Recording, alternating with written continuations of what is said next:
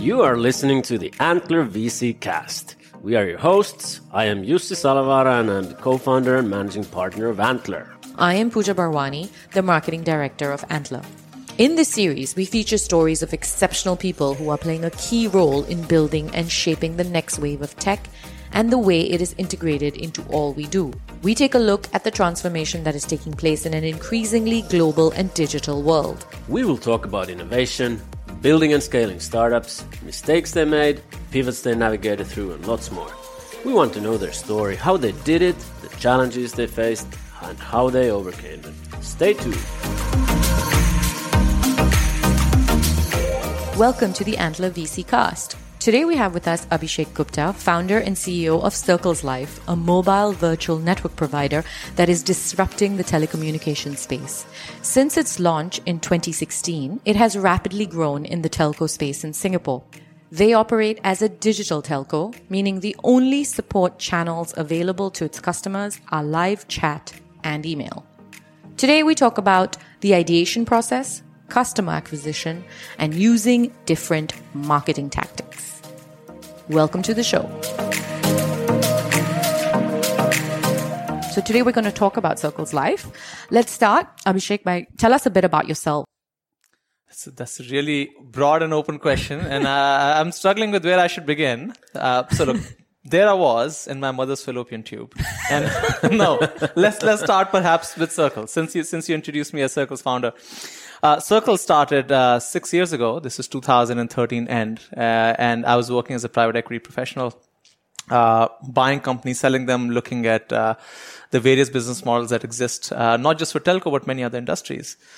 And I remember feeling this sense of frustration, this sense of going from Singapore to Indonesia, landing there and only to be faced with these 20 options for SIM cards. And all of them were like, all right, 50 GB for this much data, 10 GB for this much money.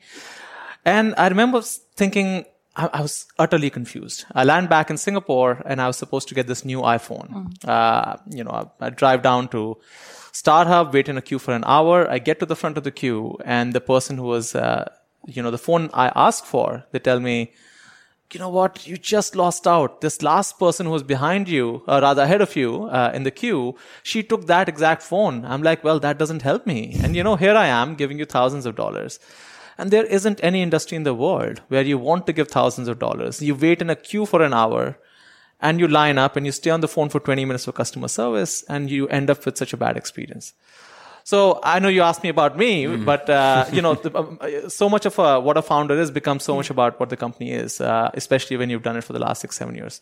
So that's how Circle started. And my own background, before that, I was doing consulting with McKinsey here in Southeast Asia and doing private equity work with Bain Capital and then StanChart. But through all of this, there was a strong connection with technology. There was a strong connection with looking at businesses, thinking about how customers perceive businesses. And that's something I truly enjoy. I've always loved it.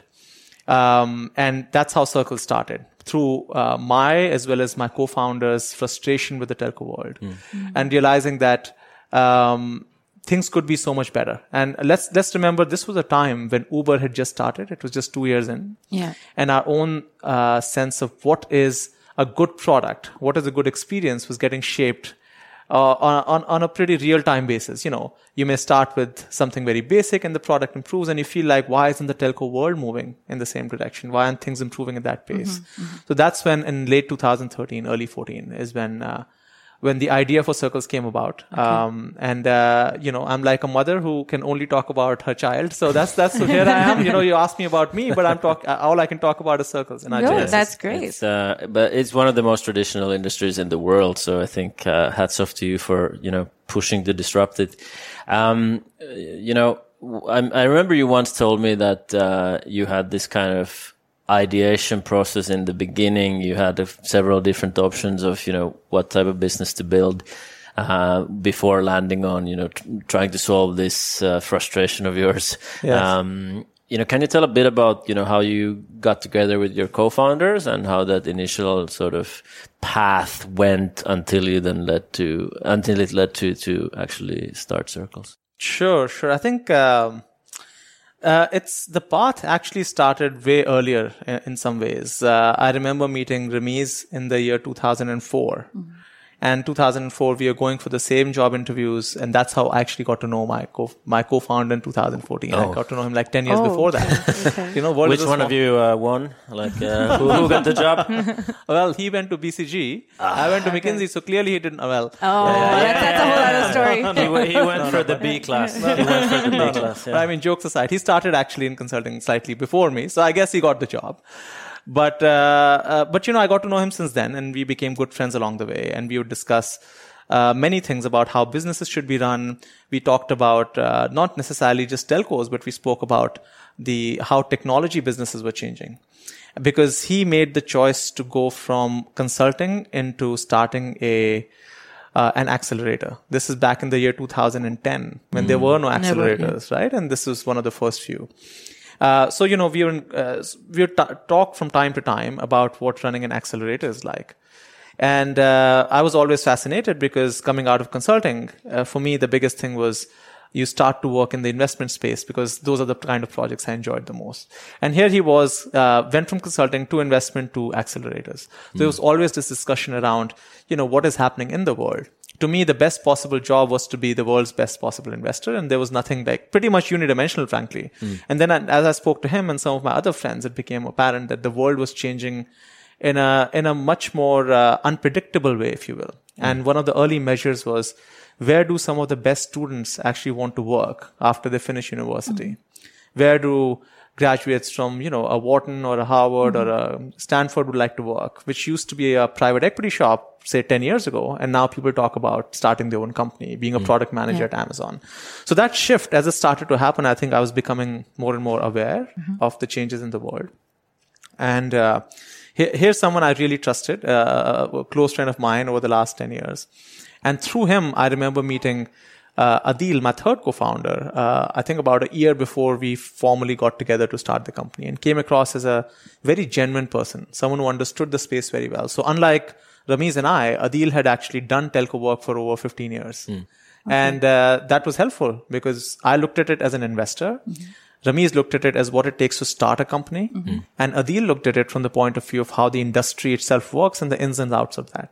So it was a pretty interesting mix. And we were very happy to challenge each other. We were very happy to question each other's judgments as well as assumptions about things, which was very healthy because so that's kind of was a starting point. And we all faced the same frustrations around being, dealing with telcos. But there were many solutions out there. And some solutions were, for example, the first one that we started with was to have, and this is going to sound like not an innovation at all, by the way, but I'm going to share with you. Back then, it felt like an innovation. You could pick so instead of making international calls using GSM, we thought, why don't we have an app that allows you to make international calls from your app to the other app, which is your WhatsApp calling, by the way, which may not surprise you at all. So we started on that in late 2013. And I think around mid 2014, WhatsApp got sold for some $18 billion. And I think a week later, some 50 people released an app which was similar to that. And our business idea was, out the window. And we started to say, look, this was not so much about calling. What we were really solving with that was to figure out a pain point that people of our demographic had, the three founders. So we had folks back home in India, and both of them are from Pakistan. So if you wanted to make a phone call, it would cost you $20, $30 every time. And that made no sense.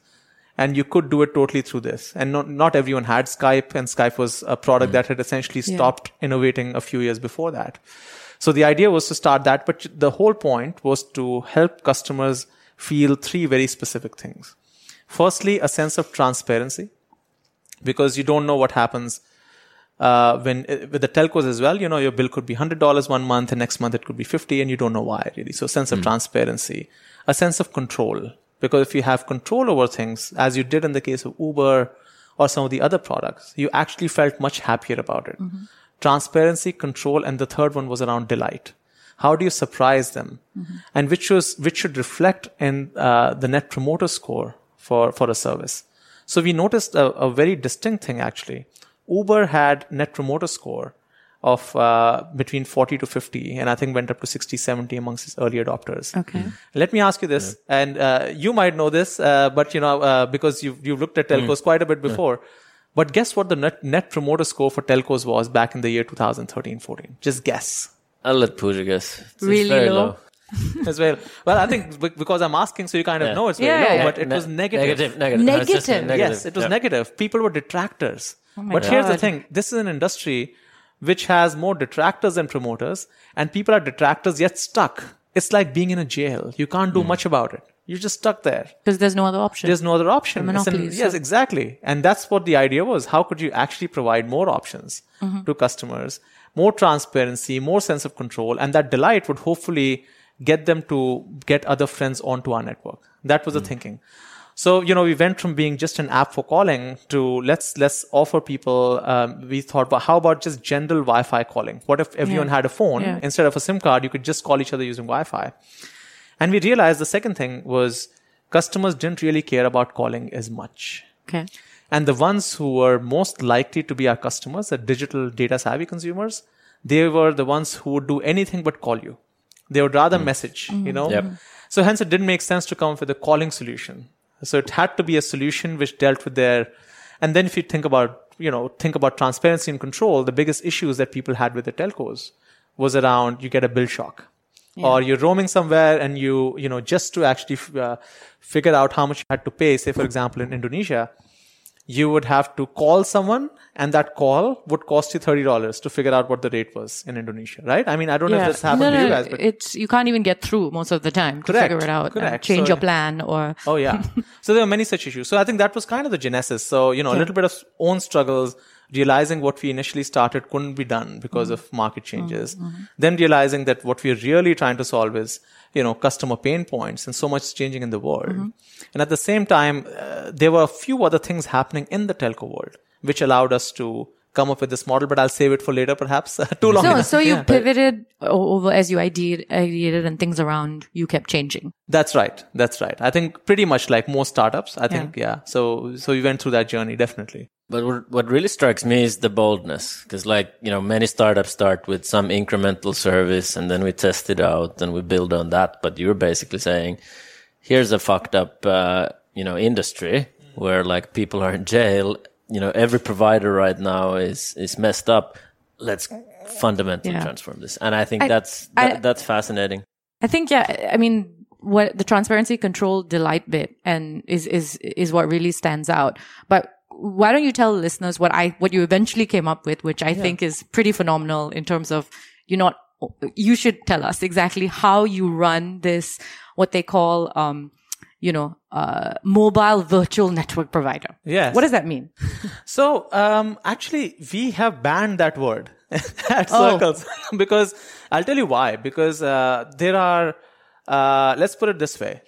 We are making a Ferrari and a basic model at Toyota is also called a car. So we no longer call ourselves a car, we call ourselves a sports car. So just as but that's fine. So- I'm glad that you're talking about this because the industry has had a model before where players like us or players who purport to be like us would not own towers and spectrum. Yeah. They would buy the back-end IT infrastructure or they would leverage the IT infrastructure of a telco to just offer end consumers a SIM card. And that SIM card may be given to a very specific subsegment of the broader market, which may be, say, travelers from Japan, for example, or construction workers from India, for example, or, Chinese travelers or something like that. And that model is largely price driven. And that model is largely about the only value that you deliver to customers is not about transparency, control, or delight. The only value you're talking about is dollars, which is not about transparency or control or delight. I mean, there is some delight part that comes from the dollars part, but that we believe is a segment. We just felt like that's not a segment that is defensible in the long run, and that's not a segment where you need technology to do it. And that story has played out. It started in early 2000 and died pretty much, or you still see some of those kind of players. What we did at Circles is, if you look at the entire value chain of a telco, you have tower spectrum, you have this big mishmash of technology with about 50 to 70 different systems. Provision your SIM card, direct your calls, direct your SMS. There's a lot of stuff that happens, 50 to 70 systems. Then you have the shops, customer service, and then you have the customer.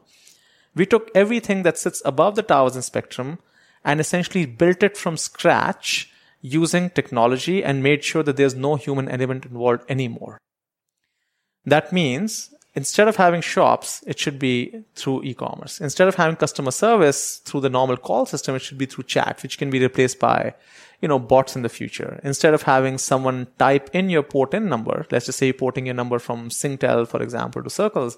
Right now, a lot of places, they fill out a physical form, and none of that. Basically, if you have your information, you press a button, it all just flows through and just ports your number over. So all of that stuff is a new way of doing it. And that's the real digital part, where you put all of this technology in this box. It took us 3.5 years to create it. And for those 3.5 years, we didn't have a single dollar of revenue, by the way, which is another story in itself. And that's something startups struggle with. But anyway, we'll come back to that. 3.5 years of building that, and we took that technology, put it in the cloud. And that is the digital part of the mobile virtual network operators. Typically, mobile MVNOs would not have that in the cloud. They would just take it from the telcos. The benefit of having that in the cloud is a few things. We control that technology. And that means we can actually change the products we have on a very short notice. On an hourly basis, I can change product. I can add many things to it. Say payment gateways, if I want to change distribution partners, if I want to provide other services, be it financial services. We started this thing in Singapore. Would love for you guys to try it. It's called the polling game. It's really taken off. And especially in these times when people are cooped up at their homes, like really frivolous sounding questions around, do you like white color tables or black color tables? But, people love playing it. And some 12 million questions have been answered in Singapore. Can you believe it? Wow. Like in a small place like Singapore. And you can do all of those things because you control the technology. Okay. So it's the control of technology that has allowed us to provide much better customer experience. And coming back to the point on NPS, we are delivering NPS of positive 50. So the initial hypothesis has played out. I feel like I'm going. So no store presence. Yeah. And your engagement with your customer is purely digital. Yep. Think of it as like how Uber or Netflix would do it. As there's no physical touch point. But how do you delight the customer and it's real time? Yeah. And do you have customers who complain?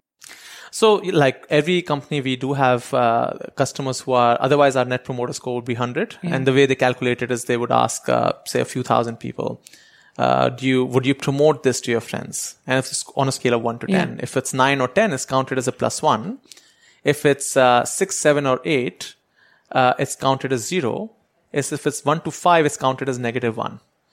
So the highest net promoter score is super good. Yeah. That's the point. So if you get if you had 100, then I would say all our customers are rating us 9 or 10. There are some that still rate us 5, 6, or 7. Or 6, it would probably mean you have one customer, and that's your mother. So yeah. That's true. Actually, the funny thing is my mother has been tracking. She tracks our Facebook page. She tracks news. And sometimes I get to hear about it from the team. Say the meeting is at 2:00. 1:30, my mom has already messaged me. Did you know this happened? I'm like, I know. Of course I know what happened. That's great. Mom's but I think you gave a very nice teaser there earlier, which I actually wanted to come back to, which is related to not having revenue in the first 3.5 years. Yeah. And then I actually wanted to tie that a bit to your fundraising journey. Like how did that whole interplay work with getting investors to support you? You had fantastic backers, Founders Fund, Sequoia, now Warburg Pincus in the latest round. How did you manage to convince the investors about your vision when you didn't have any kind of hard figures to show for it at the end of the day, I guess? And, how did that fundraising journey go? So it was a big struggle, actually. In the beginning, I expected fundraise to be tough, but I think the first couple of years were really hard. Partly because people thought and still think of telco as a sunset industry. And they would say, can you do delivery by drones, for example? I'm like, no, I don't. That's not going to help with transparency or control or delight. I mean, it adds a nice PR story to it that, Circles delivers SIM cards through drones. Mm-hmm. But you know what? You'll be surprised. We would have gotten funded in an hour, maybe. Hey, this company does, back in the day, early 2000s, if someone said, you just add a .com to your name and, share price would double. It was one of those kind of weird things. So it was a bit of a struggle initially. And we did not actually in the first year and a half go for the greatest technology investors like Sequoia or some of the more prominent names like Sequoia Founders Fund, Warburg Pincus. We did not. We started actually with folks who had previously made money in telco. Mm-hmm. So our first round was, of course, friends and family, which was people who knew us for a while. And that was relatively easy. But the real outside money is where we struggled. And we got the first round from folks such as the ones behind First Pacific. And they were the investors in PLDT in Philippines, ran many businesses in Indonesia. And they understood that if done right, this business actually holds a lot of potential. Because telco as an industry is a $5 trillion industry worldwide. So even if you, not to say, do 5 trillion times X%, that would be a stupid way to talk about it. But the point is, it's a big industry and it's not done right. And people who made money from it before, they can truly understand what it takes to make it happen. Mm-hmm. And I guess they were brave enough to back us up and generous, I should say, to back us up. And with that, and we also aligned them that we will not make revenue for some time to come, which I think is very hard to do, actually. If you go after the non-traditional, if you went after the standard venture capital firm, you might get pushed into launching something because you fail fast, or, for example, don't worry about the product being perfect, and all of those kind of, the truisms that get thrown around a lot would have been applied to us. They were not applied, which I think was critical for this to work. At least in Southeast Asia, I find that VCs are sort of almost overtly focused on sort of financial metrics. In Silicon Valley, but even then, I would say even the Silicon Valley ones would not have been right for us, because they might have said, look, launch your product quickly. Don't worry about it being perfect. This is one of those things you could see everywhere, for right? For sure. And I don't think that it works for some industries. It doesn't work for some. And having that distinction and that clarity of thought is not easy for a lot of people to have.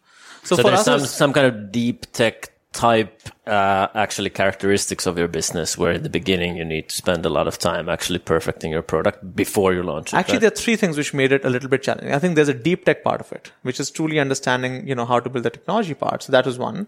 The second part was it's a very heavily regulated industry. So you can't just launch something and your SIM card doesn't get delivered, for example, or it gets, your SIM card gets delivered to her and she's making phone calls to your friends, for example. You know what? That's not it. Cool. Yeah, that is not cool at all. And this is a good scenario. Two good people, their SIM cards get exchanged, you change in the system, you're done. It gets in the hands of the wrong parties. Your SIM card can be used to do a lot of damage. And I shall not go into what kind of damage, but I think we all know, right? Of course. Don't want to advise people on that. And then the third is, of course, there's a heavy operations element to this business. Unlike, say, a completely digital. So, difference between us and a Netflix would be there is a physical handshake with the SIM card. Yep. Mm. So those three things actually made it kind of difficult to say, let me launch with something which is not necessarily perfect or could be, let's see what happens. Yeah. You couldn't go in with that approach. You have to have and to have the investors who knew that it's going to be this was very important. So we spent a lot of time. Getting money was not hard, I guess. Getting the right money was very hard. And that took us a long time. Are you, by the way, worried about competition in the future when eSIMs are broadly enabled, that, there's going to be the next wave of even, quote unquote, even more digitally, enabled disruptor to attack Circles and other players?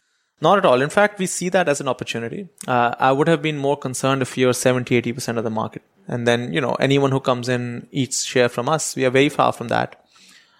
We are still in the 5 to 10% market share range. And this market is like iPhones back in 2004, where you have only 5-7% of the market using it, but now 90% of the people, adjacently is kind of the market share of that segment increases, and we are a big chunk of that segment. So I'm actually... So a lot of cake to eat for several players, basically. And we would love to see more innovation. Look, we still remain true to our foundations around giving power back to customers. So we have 3 missions. One of them is power back to customers, which flows into these 3 things that you wrote down earlier. So transparency, all of those things are just ways to give power back to customer. So as long as power is being given to the customers and we are the conduit for it, good. If you're not, then you know what? We suck. And if we suck, we have to improve. And I'd rather have that than to have no power to customers. So one more thing on the future of telco, who's going to build the infra if a lot of new, digital only players come in and need a lot of shares from the, traditional players? Because, telco is traditional telco was like your power utility. You build an infrastructure, then you have captive customers, you charge them money, it's heavily regulated, like you said. But now if let's say you and new fully digital operators who don't have any assets or physical assets, own like 40% of the market, and then the guys holding the infra will not make any money. So like what's gonna happen? So look, the industry could take one of the following 2 or 3 routes. I think one is either it becomes like a utility where the folks who run the towers and spectrum, they run a utility-like business with and expecting returns of that kind. And utilities don't need to have the 20-30% return on invested capital or return on equity that you sometimes see from telcos. They might be happier with 7-8%, and that may attract a very different kind of investors into those businesses. Yeah. And all the innovation could sit on top where, we are doing a certain kind of telco. Maybe tomorrow someone will come and do something on industrial automation, for example. And it's all about industrial automation, 5G linked, only industrial automation. You know what? They may be much better placed than the infrastructure owner, or even us for that matter. I would love to say, we right now we may be number one globally when it comes to telco technology, but in the future, someone else might be better for that particular sliver of the market, which may not be so good at. So my view, so that's one way in which the industry could evolve. The second way is where these infrastructure owners also become innovators on the technology side, which I think is a less likely route, but could happen. Because we haven't seen that play out in the movie business, in the hotel business, or in, you name it, right? In the taxi business, it's not worked out. Wherever you see the asset owners are too used to owning assets and not technology. And I think the reason is they were never technology people. They were always operations, marketing, customer service people. And they sometimes did a good job only until technology started to get in the way and they would outsource that to someone.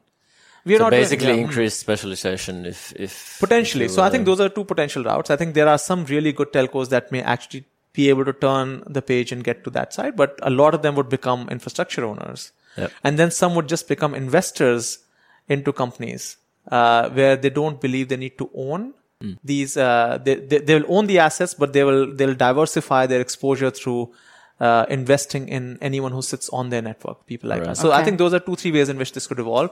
And finally, I think right now there's a problem. There are 3 sets in the case of Singapore. There are 3 sets of infrastructure owners, 3 sets of towers, 3 people owning spectrum. Makes no sense. And I'll tell you why. It's like having a highway from here to the Changi airport. Not 1 highway, but 3 highways, exactly the same. Makes no sense. Right? With the specialization, probably need one. So one final telco question, Pooja. It's so niche. I'm just it's curious. Up your alley. Telco has a lot of governmental ownership. Has the discussion with regulators been easy? Like basically going there and saying, "Hey, I want to disrupt, the space that the government owns a large chunk of." So has it been easy to, get regulators on board? So we're in a few countries now. We're in Singapore, Taiwan, Australia, and looking at a couple more. So I think the conversation is always different depending on which country you're in. We started in Singapore, and Singapore is a place where on a regular basis, actually, the government as well as the country gets rated as the number 1 most competitive place to on the competitiveness index. It's rated number 1. And I would say the government has been spectacular. I mean, they have been, and the regulator has been spectacular. They have been all about innovation. They have all been about how do we make it better for customers. And hence the ownership thing, at least we have not seen it play out at all. Yep. So it's, I could say if we had to start in a place, Singapore was perfect. Regulators are mature as well as are doing the job regulators should do. The government believes in competition and wants to promote innovation at a time when Block 71, folks like yourselves are actually getting set up. Great time. 4G penetration is high. Smartphone penetration is high. Digital savvy customers are the highest amongst the world in Singapore. Couldn't be a better place to start. So I think there was a little bit of that, actually. But you've also been quite open with your letters and your marketing strategies directly to the monopolies here. So that's why I wanted to ask you about you have pretty bold marketing tactics. How do you, what's behind the strategy that you behind the bold marketing? I think the point is simply to say, look, the little guy, which is us, should not fear. If your mission is grand enough, if your heart is in the right place and you're going to give power back to the people, go for it. Be unafraid and make yourself be known. I think that's kind of, and if that comes with, of course we are slightly edgy. I think there's a certain segment we're going after, and our customer segment loves it. And you know what? As long as you're saying the truth, we are right. We should talk about it. Let's shout about how good we are from mountaintops if we have to.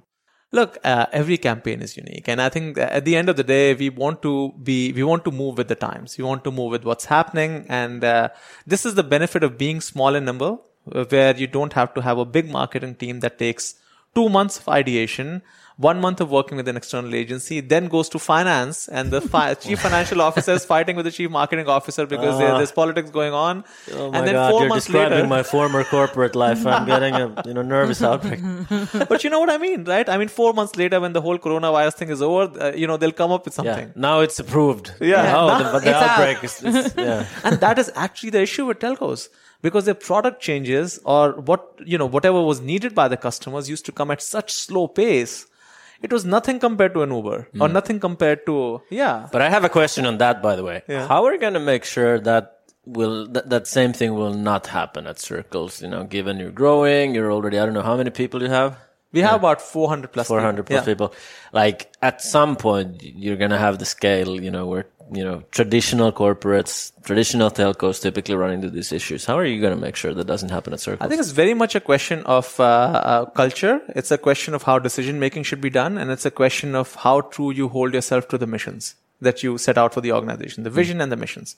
And I guess that kind of links to the culture a little bit. At the end of the day, we talk about power back to customers. I hear that back from my employees at least once or twice a week. Yep. Now imagine people put their missions up on the wall and they forget about it. And then, after a while, no one even knows what those are. But if I don't hear it back at least once a week, we actually say something is wrong. So that power back to customers must mean a few things. How does that translate into speed, for example? It must mean your products are the most desired, are the most relevant. You're doing things at a fast enough pace. So there's a little bit of that's built in, just top down, just in terms of what is, if you're going to be a part of this organization, this is what it means. You must have strong orientation towards customers. And that's one part. And second, when it comes to how the culture plays out, there are many ways in which it does. For example, what you reward as good behavior, what you actually hold up as the model employee and what they're supposed to do. And we are very conscious of doing that. And third, decision making. We've made the decision making more and more around faster iterations. We have products come out every 6 weeks if they are major products. And if they are relatively small changes, they come out every 3 weeks. And if it's like a small tweak, can even come out once a week. That is unthinkable in a big telco. So I think we've made it a part of how we actually run the organization. Yeah. So it's nimble, it's quick turnaround. That's right. Yeah, so it's nimble, quick turnaround, very much about culture, decision making, all of those things. Yeah. At Antler, top value is founders first. So, it needs to be something that actually guides everyday decision making. So whenever you have a trade-off in mind, you have to say, is this great for the founders in our programs, in our portfolio companies? And if the answer is yes, you need to go with it. So always avoid the bureaucracy. But by the way, you mentioned that Sunday is a fairly regular working day for you, as I suppose is Saturday. And it's actually, there's no day or time when it's not working day. Yep, and exactly. I think I'm sure that's for most founders. Yeah. So but my question to you is, I didn't get to that part, is what are you actually doing as a founder in the company? So I'm quite curious. You're 3 founders. You have scale. What do you guys actually get involved in? Because I'll be blunt, right? I'm thinking, are you involved in too many things? Like empowerment versus big hotshot founder involvement. They can be in conflict. Like, how does it work? I think that's an interesting question. I think apart from giving podcasts, which I do, no, but on a serious note, I think we are at a point where it's still quite deep involvement from the founders. And the question is, how do you balance that between empowering and yet, when you're growing very, very quickly, that's where culture can start to break on the edges. And that's and we've grown very quickly in the last 2 years. We were like 80 people to like 200 people to 400 plus. As that happens, you have to be sometimes in the trenches, sometimes you're standing up on a tower, like, almost like a war general. You're looking at the broader picture. And once in a while, if you need to go down there and start shooting yourself, you do that. But how that happens progressively, I think that needs to change. One needs to become a lot more about managing teams and working through people. So I think that's the big change or transformation that's happened in the last 3 years. So 3 years ago, I would actually know down to customer issues. So if there were 5 customers who were unhappy with us on a particular day and they wrote a long email, I would have gone through all 5 emails. I would know where the system broke down. I would know the solution to it. And I would know what the process had to be to change it. Now, so progressively, how this particular thing has changed is along the way you realize that I can do it when it's 5, but when it gets to 50, it's a problem. So first of all, it shouldn't get to 50 is the first point, but it will get to 50, like when you have scale. Yeah, I mean, exactly. So someone else should have that mindset to be able to look at it with the same way that I would. And when they look at it, they should do what I would have done, or sometimes even better. And ideally better, because I'm not a subject matter expert on this. I'm applying first principles logic. But someone should come in there and say, look, this is the way to look at it. And that's where culture plays a big role, where you say, they must think. And that's where your founder kind of footprint is all over the organization in the way you kind of structure the culture around this. So you trust them, Correct. And on a macro level, you've taught them and you don't get involved. Correct. And then you have checks and balances in place where you may ask a question, all right, I'm not going to be there, but what is the right question to ask? 5 emails would show up like this on a daily basis when I had, say, 50,000 subscribers. When I have 1 million subscribers, should it scale to 100? Because that's proportionate, or you could say, no, that shouldn't, because we should improve over time. So those should reduce. So maybe we should see 30 of those, for example. Then you were to put that as a metric, for example. And then you start to see, does that corroborate with other metrics you may have around Net Promoter Score? Is your cost of acquiring customers reducing? Is the word of mouth increasing? Is the organic visits to your websites increasing? Because if these people are unhappy, they're most likely going to talk about it. And you got to make sure that they're not so unhappy. So, there are many ways in which you put metrics and systems in place, and then you figure out, all right, in order to do this, I must empower someone else to do this exactly like this. And guess what? Give them more empowerment to say, all I want, and that's the third stage. The second stage, empowering someone to do. Third stage is to say, you don't even have to tell me what you're doing. All I will care about is this end metric. So in the second stage, you're saying, tell me that you're doing it. Third stage is show me. Yeah, show me the answer. And the fourth stage is you stop looking at it because you actually know that this is going to happen because they believe in this. So this has been a journey for us. And now we're at a point where the level that reports into founders is doing all of that. And I don't look at the letters. But every once in a while, like on a Sunday, I have a special inbox where all these letters come, by the way. Where you open it, sometimes I would just call some of these customers. Just to so this is at the fourth stage, what the mistake I've seen many people make is they lose touch with what the customers are feeling. The real. Right? And then what you got to do is once in a while, I would just call these customers myself and just listen to them and talk to them. And sometimes all they wanted was to be able to talk to someone. Talk to someone in the sense, just express their grievance, right? And then you come to know, all right, this must have broken down in the system. This is what I need to change. So, You said about the culture, like you don't have titles. Yeah. Why is that? I mean, since all three of you are founders, the CEO usually is the one to inspire, set the vision. Why do you have that where you don't have titles now? So look, I think before we started the podcast, you might also recall I was saying we try not to be on big stages too much, and we don't try to, the usual. So what we've noticed that's happened in the startup world is that there's a lot of showboating. There's a little bit of founders being gifts of God and, stuff like that, which is directly against our values as well as our missions personally, which we've now embedded into the culture of the company. There are 3 missions actually: power back to customers. The third one is actually great place to work and grow. And the second one is more around building a personalized digital service, which is the best in the world. Okay. But the third one, great place to work and grow. These are 3 missions. And within those, as you start to look at the values that sit underneath that, there are things which would prevent us from, so no one person is actually greater than the team. Is kind of one of those. It's a very team effort. Everything is. And it has to be. Look, I think you look at any big company.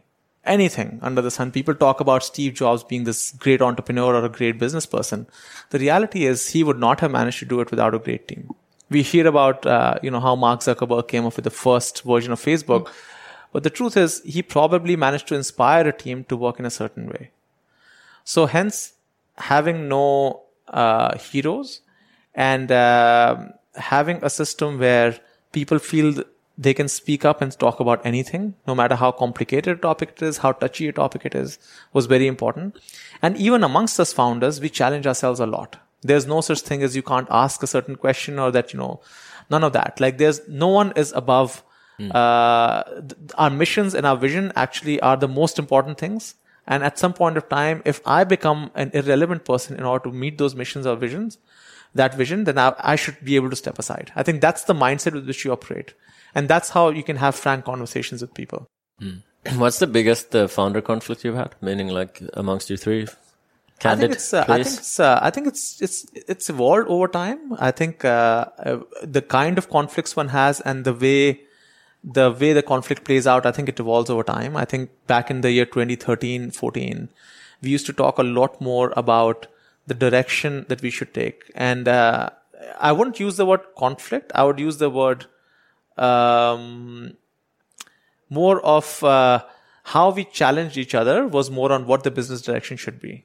And, on one hand, you could say, is telco the right thing to do? Or why not start an app because you can launch in the market faster? 3 years, who's seen 3 years? What happens in the next 2 years? Now, look at this coronavirus situation has happened, right? Any business can go down. And you could say we got a little lucky that there was nothing of that magnitude that happened that was so negative. But imagine, so, we would push ourselves from that perspective. So I think that was one. We thought about conflict or difference of opinion resolution to be based purely on facts and without anyone pulling hierarchy, not just even amongst founders, but even with the leadership team. It should be based on logic. And there were times when we tried to be democratic, which also actually has its own challenges because in the process sometimes. So the reason why democracy goes wrong is if people are not aligned with you culturally, and then they'll make decisions which are not aligned with what is right. So it's evolved over time. But I think business direction being the first one, which countries we should go to was another thing that we often discuss. Should we expand in the region? So should we do Malaysia first and then Philippines, Indonesia? Or should we go Taiwan, Australia, further away? Yeah. Right? So you've chosen Taiwan, Australia. And we thought about where the segments would be right for us. So that's another debate that often came up. How big should the organization be? How to measure the organization? What should the operating model be? Should you have a full team sitting in Australia and Taiwan, or should you have a lean team and then when they grow, then you grow the teams? So our discussions and debates have largely been around business direction. I think it helps that we have all been friends for more than coming to 2 decades now, actually. Okay, 15 years plus, right? That's a long history. Like no amount of, there's nothing much that surprises me about my co-founders from the point of view of, why is he doing this? No, that doesn't come up. And I think that, so actually I'm putting a structure to this now. I guess, being the consultant. It's a true McKinsey consultant. Yeah, true McKinsey consultant. Exactly. Now it's gone. So I think any strong relationship needs to have a strong bedrock of trust. And that trust, I think we were lucky to have built over the previous 5-10 years of knowing each other and having seen each other in different situations. So I think that was very helpful. And when you have that much trust, then discussions are less about you and me. The discussions are about the decision that has to be made. And those kind of debates are very healthy, because, you're aligned and, And you're generally a very mission-driven. We are actually. It's very, very mission-driven. I think it's, that's one common thing to go after as well. Yeah. I want to ask you, you've had a journey with your founders and with your company, grown tremendously. If there's one thing you could have changed from the past, what would it be and why? I think a few things actually, and it's hard to say which one. I think one, my own trajectory as a leader, I wish I had gotten more feedback and earlier. And sometimes life teaches you lessons in a certain way. And I wish I had grown faster because the pace at which the leaders grow kind of ends up determining the pace at which the organization grows sometimes. I think that's the truth. And hence, sharper, faster, quicker feedback that I wish I had picked up early, I think is the one thing I would change. I came from very structured environments, private equity, small teams of 3-4 people. Everyone works their butt off. Consulting again, small teams of 4-5 people. Team dynamics, people are very, very similar, naturally very driven at a similar stage in life. And they are broadly speaking sorted financially. I think that's the system that's designed for people to focus 100% on work, while startup life is very different. And teams are bigger and multidimensional in the sense, technology team works very differently from a consulting or private equity shop. Or marketing teams think very differently from technology teams. And just that diversity. So I think I wish I had learned some of those things faster. And I'd say that to myself every day. What am I learning today? And what are the mistakes I'm making today? How do I get better? And I think one has to keep pushing. So I think that's just me. You could have asked me this even outside of circles, by the way. I would have said the same thing, but I think that's one. Second is, I wish we had gone to another country 1 year earlier, because I think going international requires a complete rethink of how you think about managing the organization. And I think we would have learned much more by now, but that's true for anything. But that's another thing I would have changed. Your growth has been tremendous. I just got to say, I've been in Singapore for 2 years. Early on, someone mentioned Circles Life, and I thought, what is that? And then you've announced 3 funding rounds and grown like crazy since. So very impressive. And folks out there, it's not a picnic to be founder. We always talk about the lifestyle entrepreneurs, and here's a man who's 7 years into his journey, super successful, and every day is a working day and all that. Yeah. So remember, if you embark on this journey, it's not a short-term thing. And especially when you have a Circles Life t-shirt, which has a unicorn on it. So. What is it? Oh, that is a unicorn. This is just a team thing. I guess people put whatever they have to. Actually, we don't you'll be surprised. The Sequoia investment came earlier than we announced. We actually held back on it for some time. And simply because we don't believe that success of a business or an organization is what I should say. Success of an organization should be measured by these metrics. By funding rounds. By funding rounds, or by even, I would, if one had to be even more aspirational, you might say it shouldn't even be measured by month-on-month revenue. It should be measured over the long term. And in that period of time, are you holding true to your vision, to your missions? And are you delivering that in a sustainable way? I think if you can do that, my sense is none of this matters, because tomorrow world markets will go down. People will value businesses less. And what are you going to do then? Are you going to say, if you start to measure your self-worth from fundraising, you can very quickly get into a negative loop, or you can be overly euphoric, which is also problematic because your decisions will then flow from there. Yeah, I agree. People have congratulated me early this year, and then I didn't even realize what they're congratulating me on. And then it was actually about announcements of funding rounds, because we raised, which were old news and not so important. No, very, very important. I think Singapore system as well as the region actually needs more people like you. I think I wish Antler was around back in the day when we started. There was nobody. And, we were figuring it out on our own. And, hiring was a problem. So many things that you guys talk about here, one had to learn. I remember, okay, how do you do this? We'd go into Y Combinator's website, and then we'd find a YouTube video. We'd share it with the founder. Hey, did you know that this is how it could be done? And here you are, you're collating all of that and you're putting the best brains together. I think it's great. I really think there's a lot of positivity that gets created with this. And I'm personally very hopeful for the next set of entrepreneurs to come out of Singapore. Great. Thank you. But you figured it out. So. No, really. Here's the thing. There's a long way ahead. I really do believe that if we do think, and this box that I was talking about, we've created, it sits in the cloud and all that, it actually delivers a few things which apply worldwide. And this is the thing, not just great net promoter score, it cuts down the cost of running the business by a good 90 to 95%.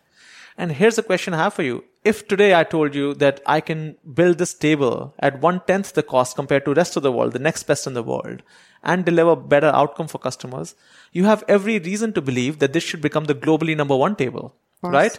So this telco thing is a $5 trillion market. We have a long way ahead. I think we are half a step in a 1,000-step journey. So I think I will feel successful when those 1,000 steps are done. till then, we are just learning and we're just trying to grow and we're just trying to improve as individuals. And, there's a long way ahead right now. So they're very far from the word success so far. Okay. I have one final personal question from my side. I'm worried now. Yeah. No, so your partner is also a founder, an entrepreneur. How does that work? Oh, right. Yeah. My girlfriend is a founder entrepreneur. Yeah. So do you ever see her? Yeah, every day. Like we live together. So so that sleep next to each other. But Well, she's on her phone when she falls asleep. No, I'm just kidding. No. Actually, we are very. I think I've personally enjoyed that a lot. Actually, the fact that you come home and there's a person who kind of understands your story exactly. And by the way, she was in consulting. And then she was in private equity, and then she is Sounds familiar. So you're basically married. You're together with yourself. That's good. Yeah, which means we must have the same blind spots as well. So we are very mindful of that, but we are very different people, and it works out really well. Like she understands what's going on, and I understand her challenges, and sometimes we brainstorm. It's very helpful to actually solve those things together, including how to think about personal growth. For me, and because she can truly be someone who's observing from the side, and I do believe in personal growth a lot, and she's someone who believes in providing a lot of feedback. So I'm just kidding. Back to the McKinsey torture chamber with the feedback. But yeah, my wife is a teacher, so it's such a different world. So really? In some sense, I envy you. That's great. Okay. Well, thank you so much. Yeah. That was a great conversation and so many takeaways. And I think for me, the biggest takeaway from you is like the humility that you have. Well, you should say that the day we actually achieve something and then I continue to behave this way. We are very far from that. So, but in the meantime, I just want to say you guys are super warm. I just really love the conversation and would love to help out however I can. Who would you like to see on this podcast next? We're going to lazy, so resourcing candidates for guests. Interesting. Let's see. I think we should get someone who has built a social enterprise, or maybe perhaps a woman founder. I think that would be helpful because there's a lot of very capable women. And I feel like women face this uphill challenge. And it's really is very hard to relate to it until you actually are sitting next to a woman founder every day. And I do, right? So you hear about all sorts of challenges. Yeah, maybe we should have Wei Jing. Yeah. Yeah, why not? Yeah, if you wanted to come on the platform. Well, we have Roshni Mahtani, Asian Parent. We have Rachel Lim, Love Benita. We have Gillian T. Homage coming soon. So we're going to... Okay, I look forward to that. Looks like I should be listening into this a lot more. Perfect. Perfect. Okay, great. Thank you so much. Thanks, Abhishek. Thank you, guys. Cheers.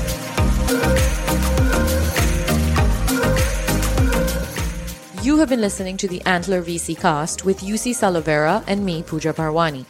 To know more about Antler, our portfolio companies, and our philosophy, visit us at www.antler.co or find us on LinkedIn, Twitter, and Facebook at Antler Global. Thank you for listening.